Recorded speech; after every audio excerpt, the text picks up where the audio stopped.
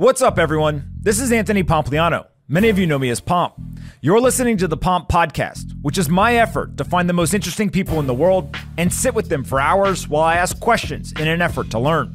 So it would mean the world to me if you would subscribe to the show on your favorite audio platform, watch episodes on YouTube, and tell your friends and family about the podcast.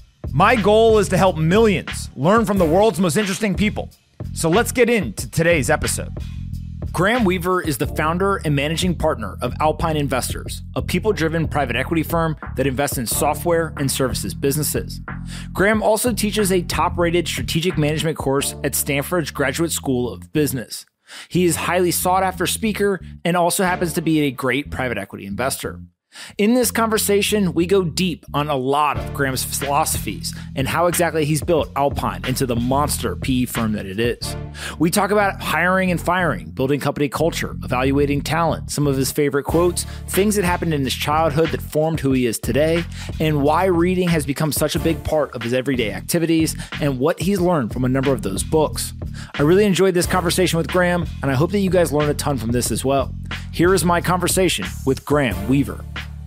Anthony Pompliano runs Pomp Investments. All views of him and the guests on his podcast are solely their opinions and do not reflect the opinions of Pomp Investments. You should not treat any opinion expressed by Pomp or his guests as a specific inducement to make a particular investment or follow a particular strategy, but only as an expression of his personal opinion. This podcast is for informational purposes only.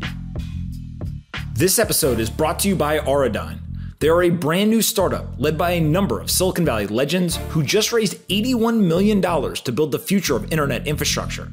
You're probably wondering what that means, so let me explain. There are numerous new disruptive technologies that are being adopted simultaneously, from blockchain to artificial intelligence to zero-knowledge technologies.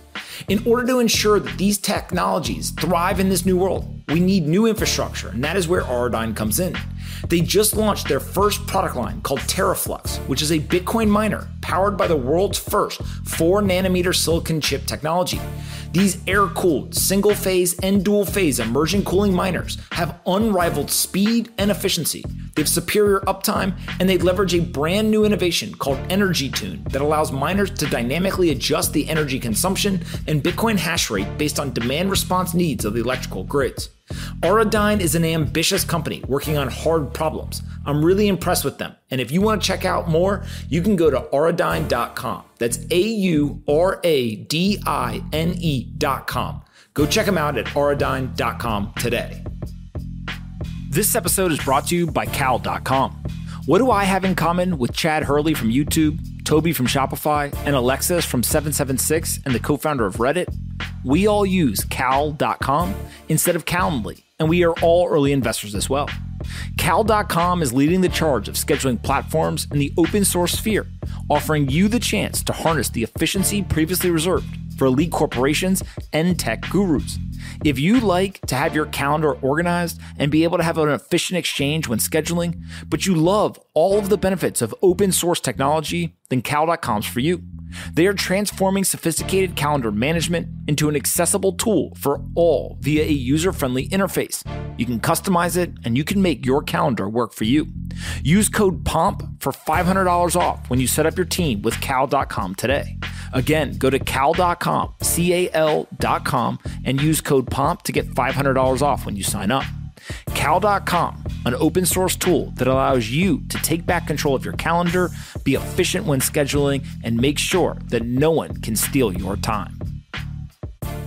All right, guys, bang, bang. I've got Graham here. Graham, I thought a great place for us to start the conversation is that you've said your favorite quote is from Michelangelo. And he said, if people knew how hard I worked to gain my mastery, it wouldn't seem so wonderful. Why is that your favorite quote? Well, I think that when people think about Michelangelo, they think he's some magician that has these superpowers that they could never attain. And then for him to say, actually, there are no superpowers. It's just the power of working super hard. I just love that it demystifies this thing that we're supposed to have all this embedded talent. And if we're not born with it, we don't have it. And so I think it kind of opens up. If Michelangelo feels that way, then there's hope for the rest of us, you know. It is funny. It's like one of these, obviously very old quotes and somebody who I think we all look back to and we're like, we can't even remember how long ago it was, but it's still true today. Obviously there's, the kind of like the Instagram culture of everyone shows their best life or whatever. And he seems to have nailed it hundreds, if not thousands of years before. I mean, it's 1000% been the story of my life. It's been a lot more time and hours to get anywhere that I wanted to get, a lot more work. And yeah, it's just probably if I could give a quote to summarize my life, it'd probably be the same one. Amazing. You've talked before about exceptional people create exceptional businesses. And I thought maybe we could break that down. Like, how do you identify an exceptional person and know, hey, this is somebody who kind of checks that box? Yeah, well, I'll answer that question in 1 second. But in the private equity business, it is kind of unique for us to have as our number one criteria the management team. It's a little bit counterintuitive. I spent a lot of time in private equity thinking about industries and purchase prices and leverage multiples and multiple expansion and all these different things.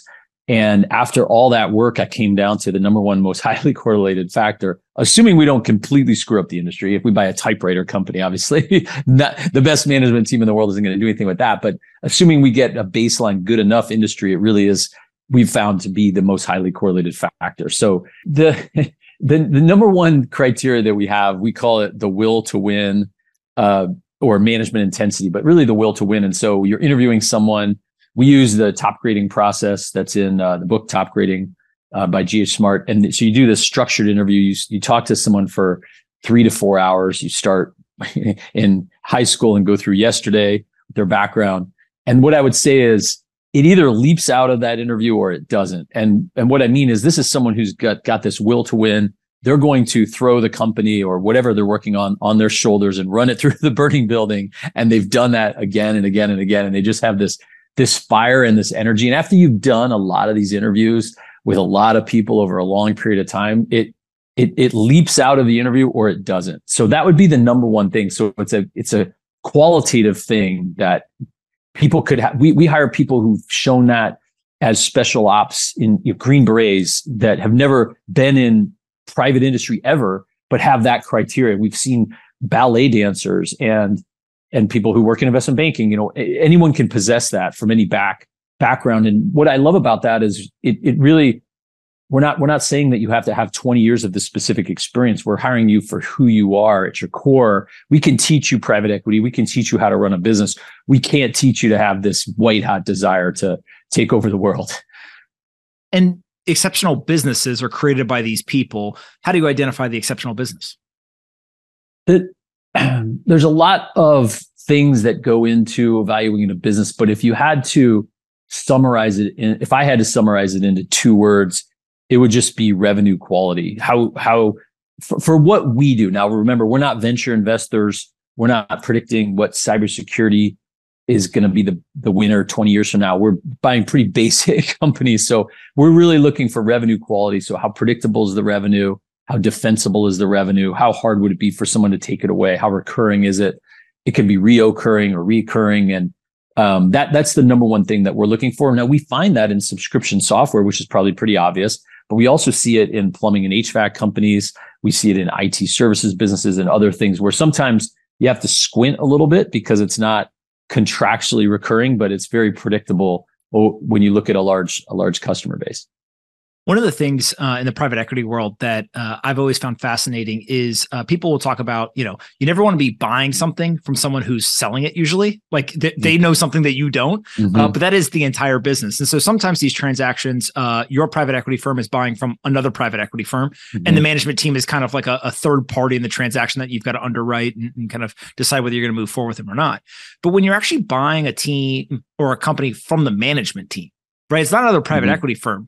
How do you kind of think through like, hey, they're selling me this. Am I like going to be holding the bag or is there some kind of like 1 + 1 = 3 scenario here? Yeah, you're totally right. You're focusing on a great question. We're a little different in that we change management teams 100% of the time. I don't know that there's, in my knowledge, there's not another firm in the world that does that. We're the only people that do that. We manufacture or effectively create our own management teams from that Green Beret who's never worked in industry. We'll hire them maybe right out of an MBA program or 2 years out of McKinsey or something, and then we'll train them. So we bring our own management team to bear. And then what we're presenting to the owner is, hey, here's an option for you. Everyone else is going to say, we need you to stay for 3 to 5 years. You need to roll 30 to 40% of your equity. There's another option here, which is just sell 100% and you can retire and go on your boat or whatever you want. And we need a 6-month transition plan. And then we'll take over from here. And for the right seller, that is really, really compelling. Now, your other point of how do you know that there's not adverse selection? And that's what I go back to with the revenue quality. We have to do a really good job of assessing that and making sure that there's not something that they know that we don't know. And we've gotten good at that over the last 23 years. Because in our first fund, we weren't good at that at all. We made every mistake you can imagine. We got left holding all kinds of bags in that fund, and it wasn't fun at all. So we learned what where the landmines are and how to make sure we're not stepping on those. It's funny because I think one of your favorite books is Competition Demystified. When I was doing research before this by Bruce. You did a lot of research. You went deep, Anthony. I love it. I love it. Well, I think the books that you read really are kind of how you're programming your mind, right? Yep. And so, totally. In that book, you say he basically outlines 6 different ways that you can have these barriers to entry.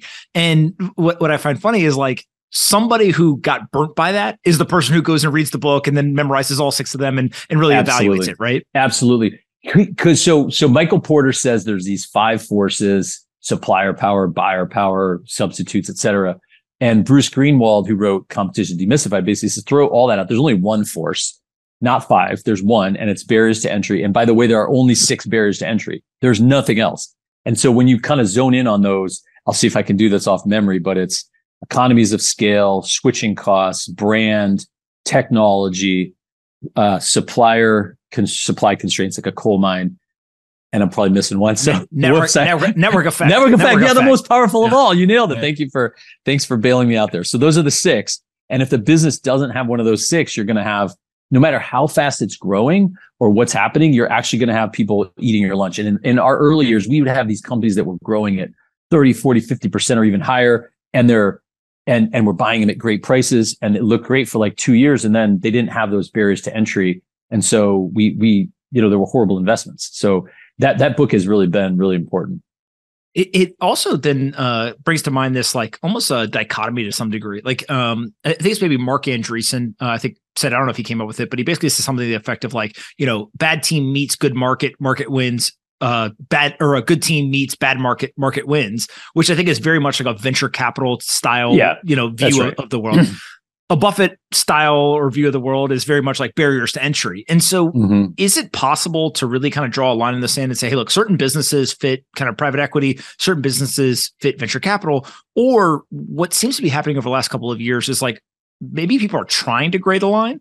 Like they're trying to say, hey, we can take venture style dollars or growth trajectories and apply it to some of these other businesses. And we see this with, dog walking. We see this with real estate and WeWorks. And it seems like many of the big stories haven't worked, but I don't know if that is necessarily because you can't mix these two styles of investing.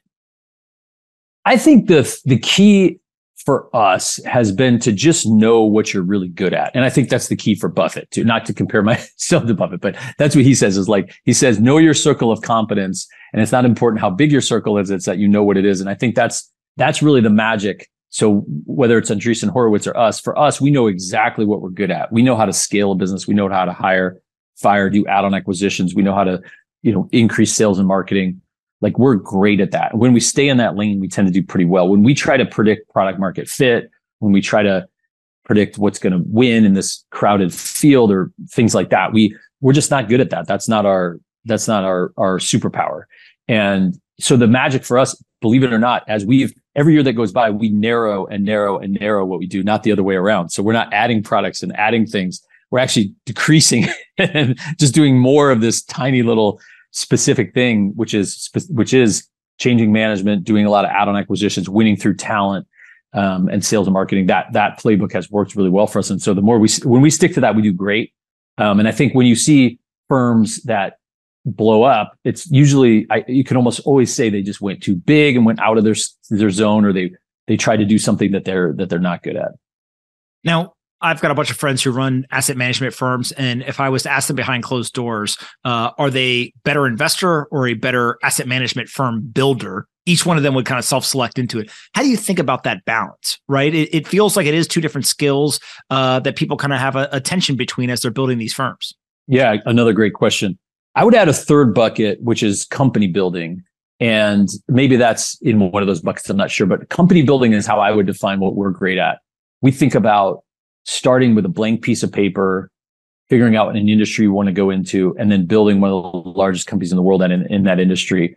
And we're really, really good at that. And yes, we have to manage assets. We have to fundraise because we're in that business. And we have to be good at investing. But really, our superpower is building companies, and the foundation of that really is talent, which is one of the things I think we're the best in the world at.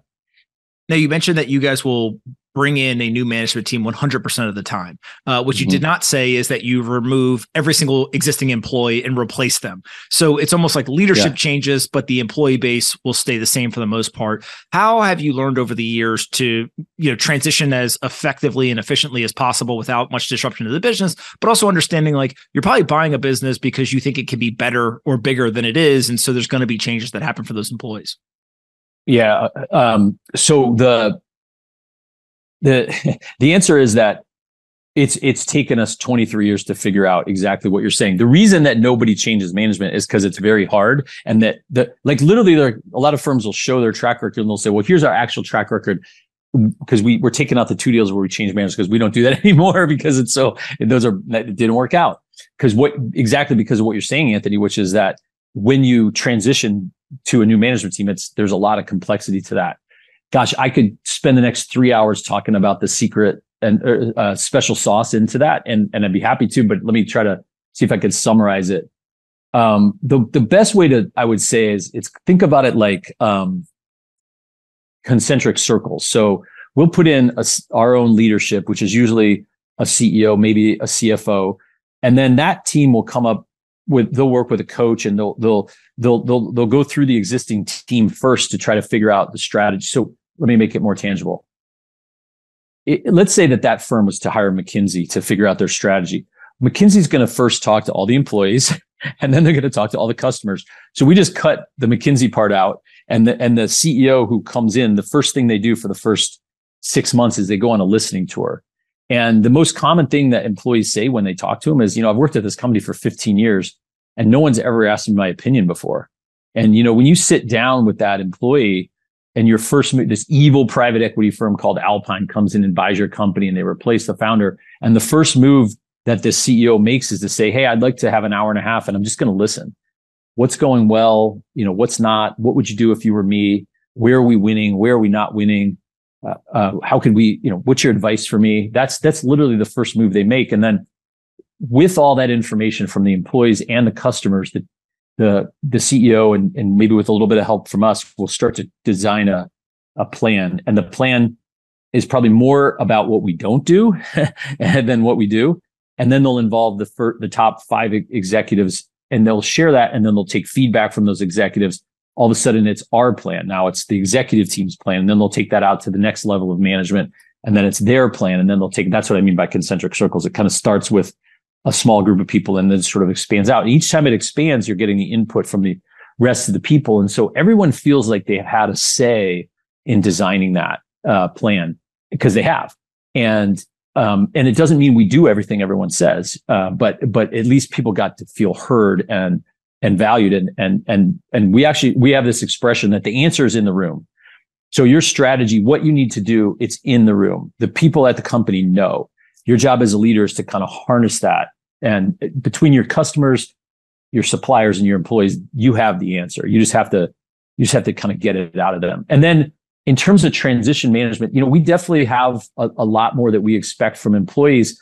And the majority of the time, employees step up and they're excited about that. They want to be feeling like they're putting 80, 100% of their potential into the company. And some people don't. Some people liked coming in at 9:30, kind of ducking and hiding. And those people, that's probably not the right place for them. But the vast, vast, vast majority of people, when we buy a business, not only stay on, but they're re-energized. We measure the net promoter score of all the employees. the day we buy the company, and then we measure it every quarter after we own it. And almost without exception, we're increasing that NPS about 20 points in a short period of time, which is a big increase. So it's not just qualitative. We actually measure how we're doing on the employee net promoter score as a proxy for how the culture is improving. Yeah, that's fantastic. Your comment, the answer is in the room, reminds me that every single time we've ever had to fire someone, all of the other employees almost always will say thank you. Like they knew before the management knew. It's one of the most common misconceptions, which is if you know that great CEOs don't fire people. And of course you want to coach them and you want to give them every opportunity to succeed. But if they're not performing, you have to let those people go for the reason that you're saying. All the employees already know it. You know, it's really killing. Everyone's worked on a team where there's some people that aren't pulling their weight, and it's really demoralizing. So it's actually one of the things in our playbook is to make sure that we're, fielding an A team. When you talk about a playbook, is this like literally a written manual that you're handing to these folks that you're putting in as management, or is it more so kind of osmosis? Like how do you go from Graham Weaver, 23 years experience of doing all the good things and bad things that go into private equity, and teaching someone maybe coming out of an MBA program?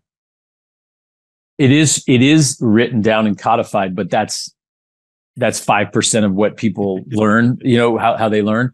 We have a 23 or so coaches and consultants that will pair up with the CEO, because this could be a 30-year-old who's never run something before. So they get a coach who goes into the company physically with them for 6 months. And then that coach knows that entire playbook about the process I was mentioning before about listening and rolling out the vision, holding people accountable, putting in place a cadence of meetings and accountability.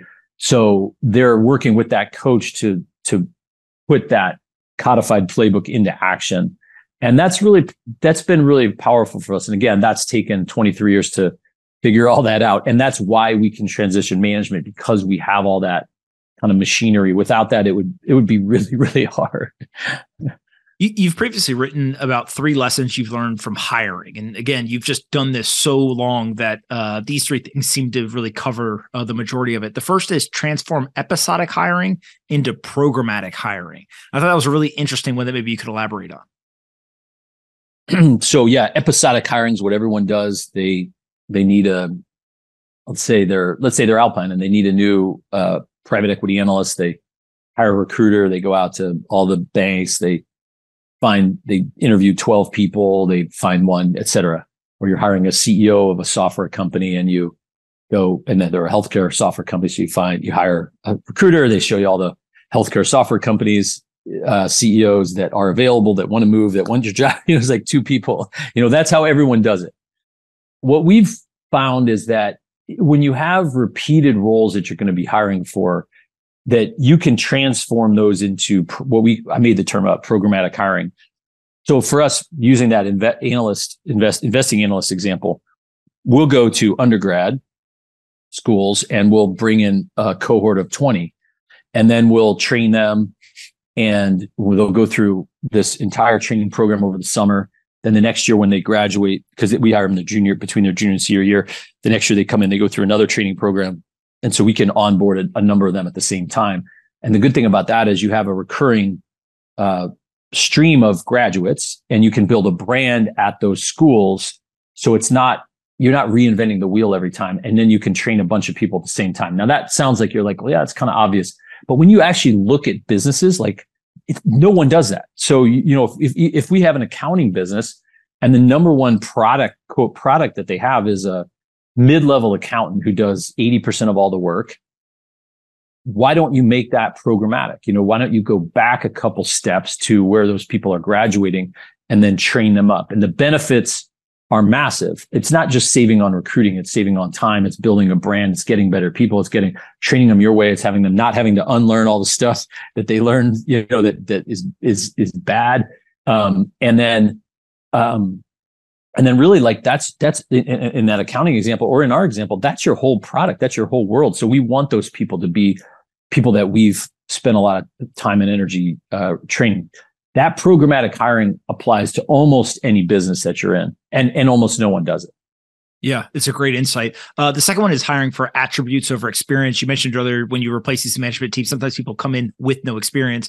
How do you think about the attributes outside of maybe just like that desire to win or that competitive spirit? If they're going to be a CEO, it's the will to win. It's the ability to inspire followers because their number one job is going to be build a team. So is this someone who can inspire people to join them? It's an ability to sell because they're going to have to sell everything, employees, customers. Eventually they'll have to sell the company. And it's an ability to prioritize, like say no to things and just be super focused. So that's what we're really trying to assess when we're bringing people on. Again, the great thing about hiring for attributes is just that you just widen the pool of candidates dramatically. You also improve diversity dramatically because you're not like if we're hiring a CEO of a software company and we require them to have 20 years of experience, that diversity battle was won or lost 20 years ago. And let me say it was actually lost, most likely. So when we don't require that 20 years of experience, we just have this much bigger aperture of people that we can put in those roles. Even above all that, it's just way more highly correlated to success. You show me someone who has that white hot desire to win and can build a team, and they do start worse than the experienced CEO. They start because they don't have the experience, but typically in our experience, within 12 to depending on the industry, between 12 and 24 months, they're catching that experienced person, and then for the rest of our hold period, they're shooting way above that experienced person. Yeah, that makes sense. A counterintuitive one is rather than go chase the best talent, you also say as a third point, make your company the best place that the best talent wants to work, like kind of serve as a magnet almost. Yeah. Well, there's this one meme I saw one time on social media that said, okay, you want to go find your best life partner, your intimate relationship. So make a list, be really clear, make a list of all the attributes you want your person to have. Okay, blah, blah, blah. They want to be loyal and they want to be a good listener and all this stuff. And then the punchline is, and then go be that list. Don't demand that list of everyone else. Go be that list. And I love that. I thought that was like the most brilliant thing. And so that's the same thing with building a business. It's like, yeah, you can go out and want all these great people, but you first have to be that firm that they would want to work at. You have to embody the things that this high performing person wants, which is tons of autonomy, tons of accountability, ownership. They want to be able to run fast. They want to they want to work with other exceptional people. They want a certain amount of capital that they can go deploy, and they want to be learning and growing, and they want a super exciting high trajectory career path. I mean, that's what I wanted when I graduated. That's what those high caliber people want. So the mistake a lot of firms make is they want that high caliber person, but then they have this company that's got all these layers and bureaucracy, and it's a tenure based place, and you're reporting to someone who's reporting to someone who's reporting to someone, and you can't get decisions made. And then they wonder why they can't attract the best people, or why they do attract them and then they leave. So you have to work backwards and say, if you're the best person graduating or coming out of one of these programs or something, what do they want? And then go be that firm. And that, by the way, what I just said is the hardest part of my job. The hardest part of my job isn't figuring out where revenue quality is. It's what I just said. It's making our firm that firm even as we continue to grow. And that gets harder and harder and harder. That is the single hardest part of my job. Over the last 23 years, are there one or two things that you point back to that were inflection points in moving you closer to being that firm that you felt like would serve as the magnet for the best talent? Yeah, this is going to sound really maybe a little bit psychological or something, but it was a limiting belief. I mean, for the first decade of running Alpine, I really had this belief in my mind that why would a great person want to come work at my firm? We don't have the most assets. Maybe I'm not a great leader. There's so many other bigger firms than us. And so it started with, I don't think I realized that I hired an executive coach in 2009. And with the help of that coach, I started to just flush out all these limiting beliefs that I had. And limiting beliefs are so dangerous. And they're most dangerous when you don't realize you even have them. That's when they can do the most damage. So all of a sudden I started putting these things on paper and, looking at this and saying, well, yeah, I actually do think the best people should work for me because I can provide them all these things. I know what they want. And so that was a huge turning point, was just realizing that we were worthy of having these people. And then we had one really good hire, and he was incredible, and he reset the bar for everyone. Then we said, okay, we want more of that. And then on the CEO side, we had one really good hire, and she was lights out and incredible. And, it took us, so then all of a sudden we had this like infusion of energy. And we said, this is what we need. This is what we want. We finally saw it. And then once you see that, you can't go back. There's something that I did as a kid that I thought was really weird, and I would have been embarrassed to tell other people. And now I've come to realize that it is a fairly common component of most young people's lives who end up having, pretty high success. And it is, I'm going to put an overlay called self-help tapes, but it could be a whole bunch of different components of this. I grew up in high school, we got cell phones. And so that became a huge deal, and we started to get access to social media. And so it wasn't kind of the more traditional self-help tapes maybe of the years before. But I saw somewhere that you used to listen to self-help tapes when you were a teenager. And so what were the tapes, and like, why do you think that was so important to kind of like setting you on a certain trajectory? That was also another turning point. So maybe that was really even the first turning point. So I grew up in a blue collar town in Ohio. It was called right outside of Toledo, which is really the Rust Belt, made auto parts for Detroit. And then when I was, 12 or 13, my parents got divorced, and my earth under me was kind of not stable. And I was looking for something to hold on to. And I mowed lawns probably like 6 or 7 hours a weekend, because that's a great job to make. You can make more money doing that, I calculated, than anything else per hour. And then the Sony Walkman came out in the 80s, and I started off just listening to music. But then I remember one time I went to the library to check out some more tapes, and there was this thing that said, "Think and Grow Rich." I was like, I want to think and grow rich. How do I do that? And it was, of course, Napoleon Hill's famous book.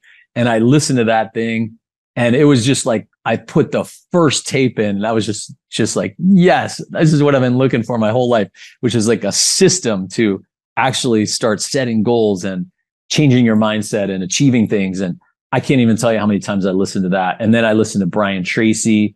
He had a whole bunch of tapes on setting goals. Tony Robbins, even back then, believe it or not, I think he was probably 20 years old when he was making his first tapes. I used my lawn mowing money to buy his infomercial, Personal Power, listen to that many times. And really all those things were very similar in the message, which is, part one, figure out what you want. Not what you want, like, I want money, but like, what do you want your life to look like? And think big, like, be really aspirational. I thought that was a great message. And then part two is like, write it down every day, present tense, and then write down the 3 things that you would do. This is what my own version now. Write down the 3 things you're going to do to move toward that today. Like, every morning, today, what are the 3 things I'm going to do to move forward to? In my case, one of the goals I set was be the number 1 rower in the world. And so what are the 3 things I'm going to do today to move toward that goal? And the 3 things don't have to be that crazy or amazing, but if you do them every single day, you get almost anything you wrote down. And so I started achieving some things early on using that system. And I was like, gosh, this is incredible. What else could I put down? And to date, literally, I haven't had an example of something that I've written down that hasn't yielded to a daily practice of moving toward it. I've not found one thing. There's nothing I've set out to do that I haven't been able to, move toward or even attain using that process. It's fascinating to me because when I was 20 years old, I read Think and Grow Rich. I read Rich Dad, Poor Dad, and The Richest Man in Babylon. And all 3 of those, I always say, like, they're good books, but it was also, I read them when I was like too stupid to have already been set in my ways. Right. So, exactly. Yeah. Something about being a teenager listening to those probably also was like, you were receptive to the message, which was probably very important. Yeah. You were impressionable at that time, and you were looking for a framework to kind of grab onto, and that's what they provided. And it was unbelievable. So one of the reasons that I go on social media is because I started going on in Instagram and TikTok and YouTube, and like all the people on there are selling this get rich quick stuff, flip houses, buy this particular cryptocurrency, do this, do that. And you too, trade options and buy my program for $29.99. And then you're going to get rich quick. And I was just appalled by all that stuff that was on there. And so I started trying to bring back some of the like basic stuff. And, there weren't a lot of people on those programs that are saying, no, slow down. You got to actually like do the work. Kind of like how we started off the podcast, right? You gotta put in the hours and do the work. And the most dangerous thing about the get rich quick stuff is well, there's lots of stuff, but it's demoralizing. It's demoralizing because let's say I'm a 24-year-old and I'm slugging away, and I have in my mind that everyone's getting rich quick except me, and I'm doing something wrong. And, because I haven't become a millionaire trading XYZ options or something, that, I'm failing. It's so dangerous. And so I just, gosh, I was really, really, upset about all that. And it's still on there, by the way, as you well know. Well, it's happiness is the difference between expectations and reality, right? Yep, and so, yes, exactly. if you literally think you can get rich overnight and you don't, for sure, it's depressing. Yeah, exactly. Yeah. And social media does a really good job of making your reality unattainable. Your whatever you want your reality to be something that's really pretty much unattainable. Yeah, come on, Graham. Where's your 5 Ferraris that are all parked outside your 7 houses? You gave up drinking. What have been the pros and the cons of giving up drinking? Well, so my giving up drinking in 2015, we sold a business. So I started Alpine in 2001. 14 years later, I paid myself $100,000 through that time. And 14 years later, we had our first deal that we sold that actually generated the carried interest, which is where the real money comes. And then I've never been so depressed, because it was like I worked so hard for so many years for this goal that happened. And then it wasn't what I thought it was going to be. At the end of that goal was still me, right?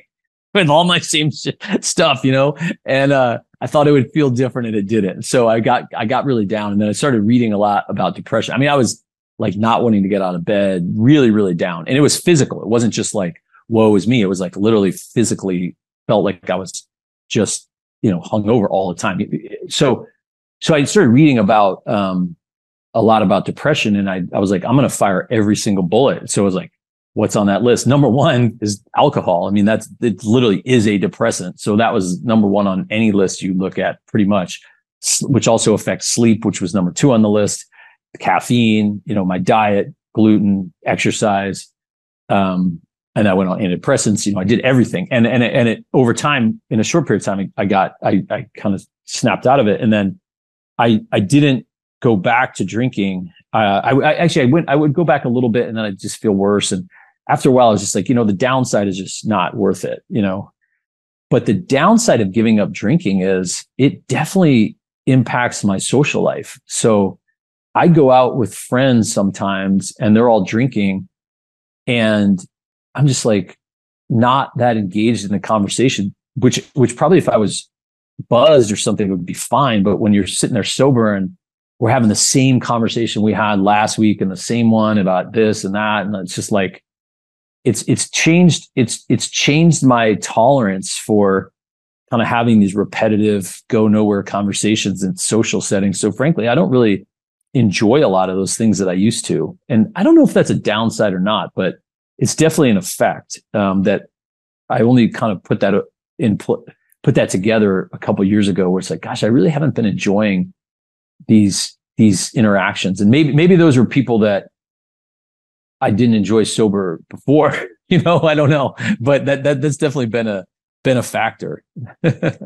What about caffeine? Because I think, more and more people are giving up alcohol just throughout society. You can see kind of the numbers rising there, which, okay, maybe people are getting smarter, but caffeine intake is also rising. And so you're kind of bucking both you're going with the trend on one hand, but you're bucking the trend. So what's up with the caffeine? All right. So there's a study that I found, and I wrote a blog on this. I don't have it in front of me, but there's a study where basically this is what they said. okay, if you drink caffeine, let's say you've never had a cup of coffee in your life and you start drinking coffee, you're going to get this incredible rush for a few weeks. Then that's going to be your sort of new base. Then your body, so what caffeine does is it blocks your adenosine receptors. It basically looks like adenosine receptor and kind of blocks that stops making you feel tired. Your body normally produces those things that block adenosine when it sleeps. So caffeine's kind of replacing that. Well, over time, your body just makes more adenosine receptors, so it's like, no, I still want to feel tired. So it just makes more. So what you might notice is that same cup of coffee you have in the morning doesn't get you the same bolt that it used to. So what the study showed was that if you've been drinking caffeine for like 3 months, that cup of coffee you have in the morning isn't even returning you to your baseline that you had before you ever had coffee. So let's say your baseline's 100, and now I drink my first cup of coffee in the morning. Let's say I wake up and I'm at a 60, and I drink that cup of coffee and I get up to 80.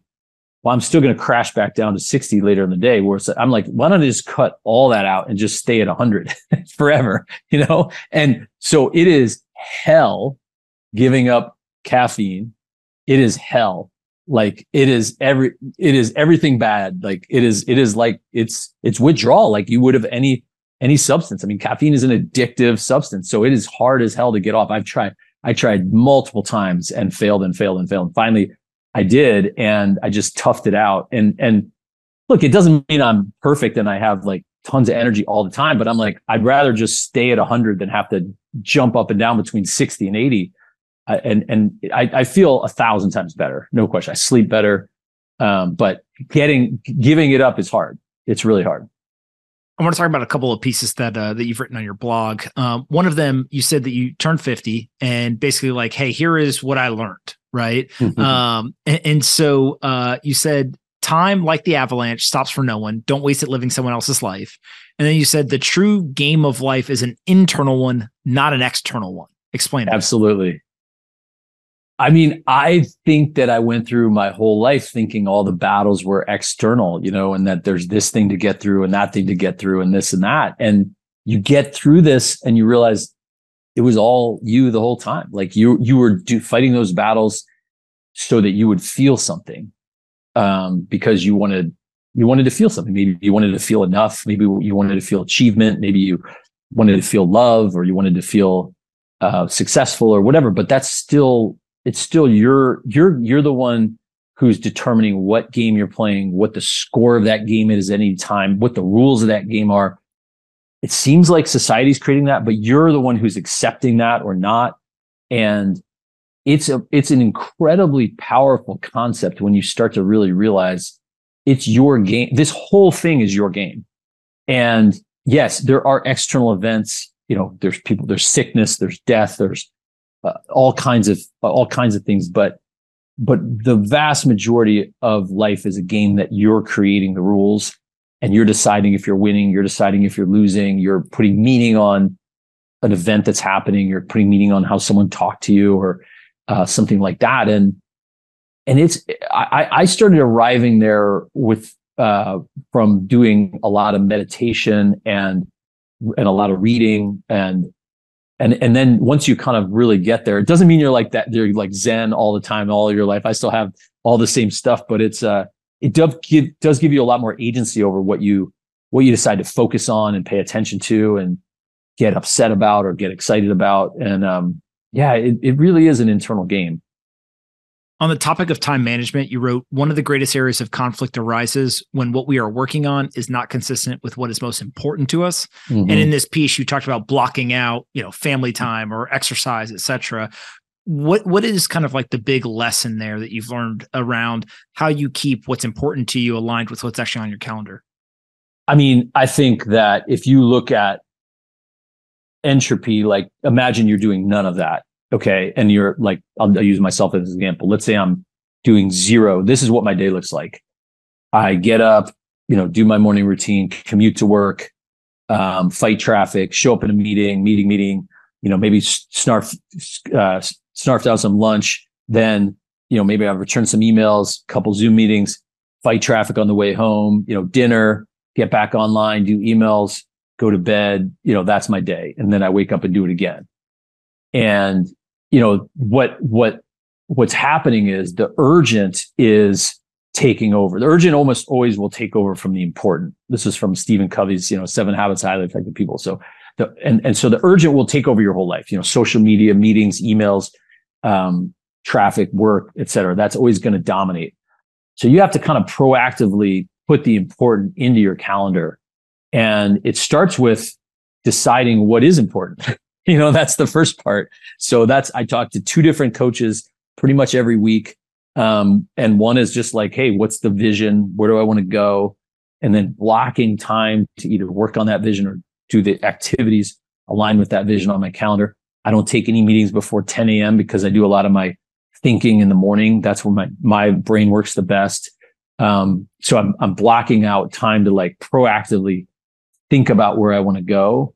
And for me, that's an executive coach. I don't need a personal trainer to go to the gym, but if I did, I would hire one to drag my ass there. I do need a personal trainer to do this intention and kind of goal setting. So that's a coach for me. And then it's putting that stuff on the calendar. And then I would say like work is infinite. If as soon as you accept that there's an infinite amount of work to do, then it's almost like freeing because you're never going to finish your work. So if you put in the things that matter, for me, that's exercise, meditating, spending time with my family, doing my thinking with my coach, spending some time with my team, those kinds of things. And those are in there. Then the work can kind of fit in around that. And you're never going to finish your work. So if you have this mentality, it's like, I'm going to finish my work, then I'm going to spend time with my family. Like, good luck, because you can always fill in the cracks with work. Makes a ton of sense. You also said that there's 8 words that flipped a mental switch for you. And I think this comes from the book Switch by Dan and Chip Heath. Find what's working and do more of that, which is like the most simple but powerful statement of all time. It is. You just said it. It's the most simple and powerful statement of all time. Our firm has made more money with those 8 words than anything else we've ever done. So when I said earlier in the podcast, like every fund and every year that goes by, we narrow down what we do. We're really just expanding our bright spots. So for example, we had this one woman that we hired out of business school who was this home run hire. Now each year we're hiring 25 of them. We found a couple, a couple industries that really, really work for us. So we're narrowing in on more industries that look just like that. And I think a lot of people would do so well if they focused on the things that they're really great at and the things that are really working. And instead, our minds just kind of have this loss aversion where we spend time on our biggest weaknesses, or in our case, it's easy to want to spend time on your companies that aren't going well, or spend time coaching your people who aren't performing. Instead, give more energy to your people who are performing, give them more responsibility, train them more, spend all your time on your companies that are winning. And again, that sounds really obvious, but it's so rarely followed because of this kind of loss aversion that we have. Plus, the things that aren't going well become urgent, like I was saying before. They're the squeaky wheels. Those employees are the ones that are causing problems. The companies that are missing debt covenants. Those things become urgent. And so, find what's working and do more of that is like it is the best 8 words that have ever been written in strategy in my mind. And I've read a lot of books on strategy. My last question for you is a topic that I think a mentor told you, which is read to win the day. Now, I'm somebody who loves reading. I read probably more than anybody else I know, but I've never heard read to win the day. So describe kind of what that is and how you implement it. I think like you are turned on to reading and like probably like when you're reading something in the morning, there's a lot of stuff going on. One is you're learning something. Second is you're actually kind of improving your mind's ability to focus on the next thing because you're honing your energy on one thing. You're getting ideas and your mind's going to be open to new things throughout the day. And so it's like the meta habit, and so read to win the day would be like, hey, what if that's part of your morning routine? Even if it's 10 minutes, Like it does have a big impact for a lot of reasons. And just having that curiosity and continue to learn and grow, it's just got so many knock-on effects. And I don't have to sell you on that. It sounds like you're already really, really sold on that. But that's been a habit that's really helped. And I'm shocked. I mean, the stats are insane on this. It's like, oh gosh, I'm going to get these wrong, so we can look them up. But it's like 90% of people haven't even read one book in the last year, something like that. It's unbelievable. I host quite a number of dinners at our place, and we kind of try to curate people from different industries, and people we can learn from kind of interesting conversations. And at the end, I always ask everyone, recommend one book, and people who have been to these dinners will laugh because I literally get on the Amazon app and buy them right there on the spot, and that's whatever amazing. They are, I just want to read them. But I am shocked at how many people don't have a book to recommend. Like they will literally be like, I haven't read a book since college. You're like, you're 45 years old. Like, what do you mean? Yeah. And it's like, imagine someone spends, imagine I wrote a book. Okay. I spend 51 years of my life learning certain things. And then I'm going to consolidate that down to 120 pages. And I'm going to spend 3 years doing that. And then you can read that book in 3 hours. That's a pretty high return on that 3 hours. If the author's someone that you can learn something from. And you're going to learn something from almost everybody. By the way, while we're on the subject of books reading, I just finished Elon Musk's biography, and I know I saw you tweeted on him the other day. That's been a pretty crazy topic recently, and it's pretty interesting because I just finished reading his book, and then the Twitter thing's kind of unfolding real time. It's not what I was expecting at all, I guess. We are recording this right after he basically told advertisers, go F yourself a day before. And when I saw the clip yesterday, I turned to my wife and I said, demon mode, because in the book, they talk about he's unleashed. Yeah. And it's interesting because he got to be demon mode in Tesla and SpaceX. And because the product was so good, it didn't matter. And the demon mode sometimes actually helped him. I hate to say it. I don't certainly advocate demon mode, but in some ways it probably propelled him.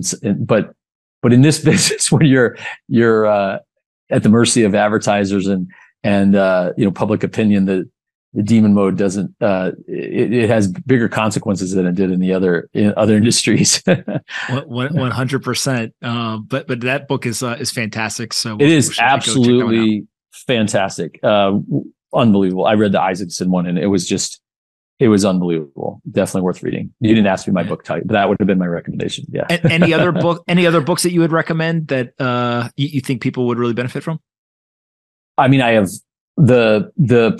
probably in terms of the books that had the biggest impact on my life. I would say, Warren Buffett's biography or any of his annual letters. If you're in the investing world, you just can't read those enough. It's just like it's the kind of meat and potatoes of investing. And in terms of leadership and management, I think Good to Great is a classic, and the book Switch are probably two of the best ones. I've been on a huge kick for meditating and Zen. And I mean, I love anything by Eckhart Tolle, Alan Watts. His stuff is unbelievable. Those are a few. I think those are 5 or 6 different ones that are worth reading. Fantastic. Graham, where can we send people to find you online? Or if people would like to sell their business, come work at, or just learn more from Alpine, where can we send them for Alpine to?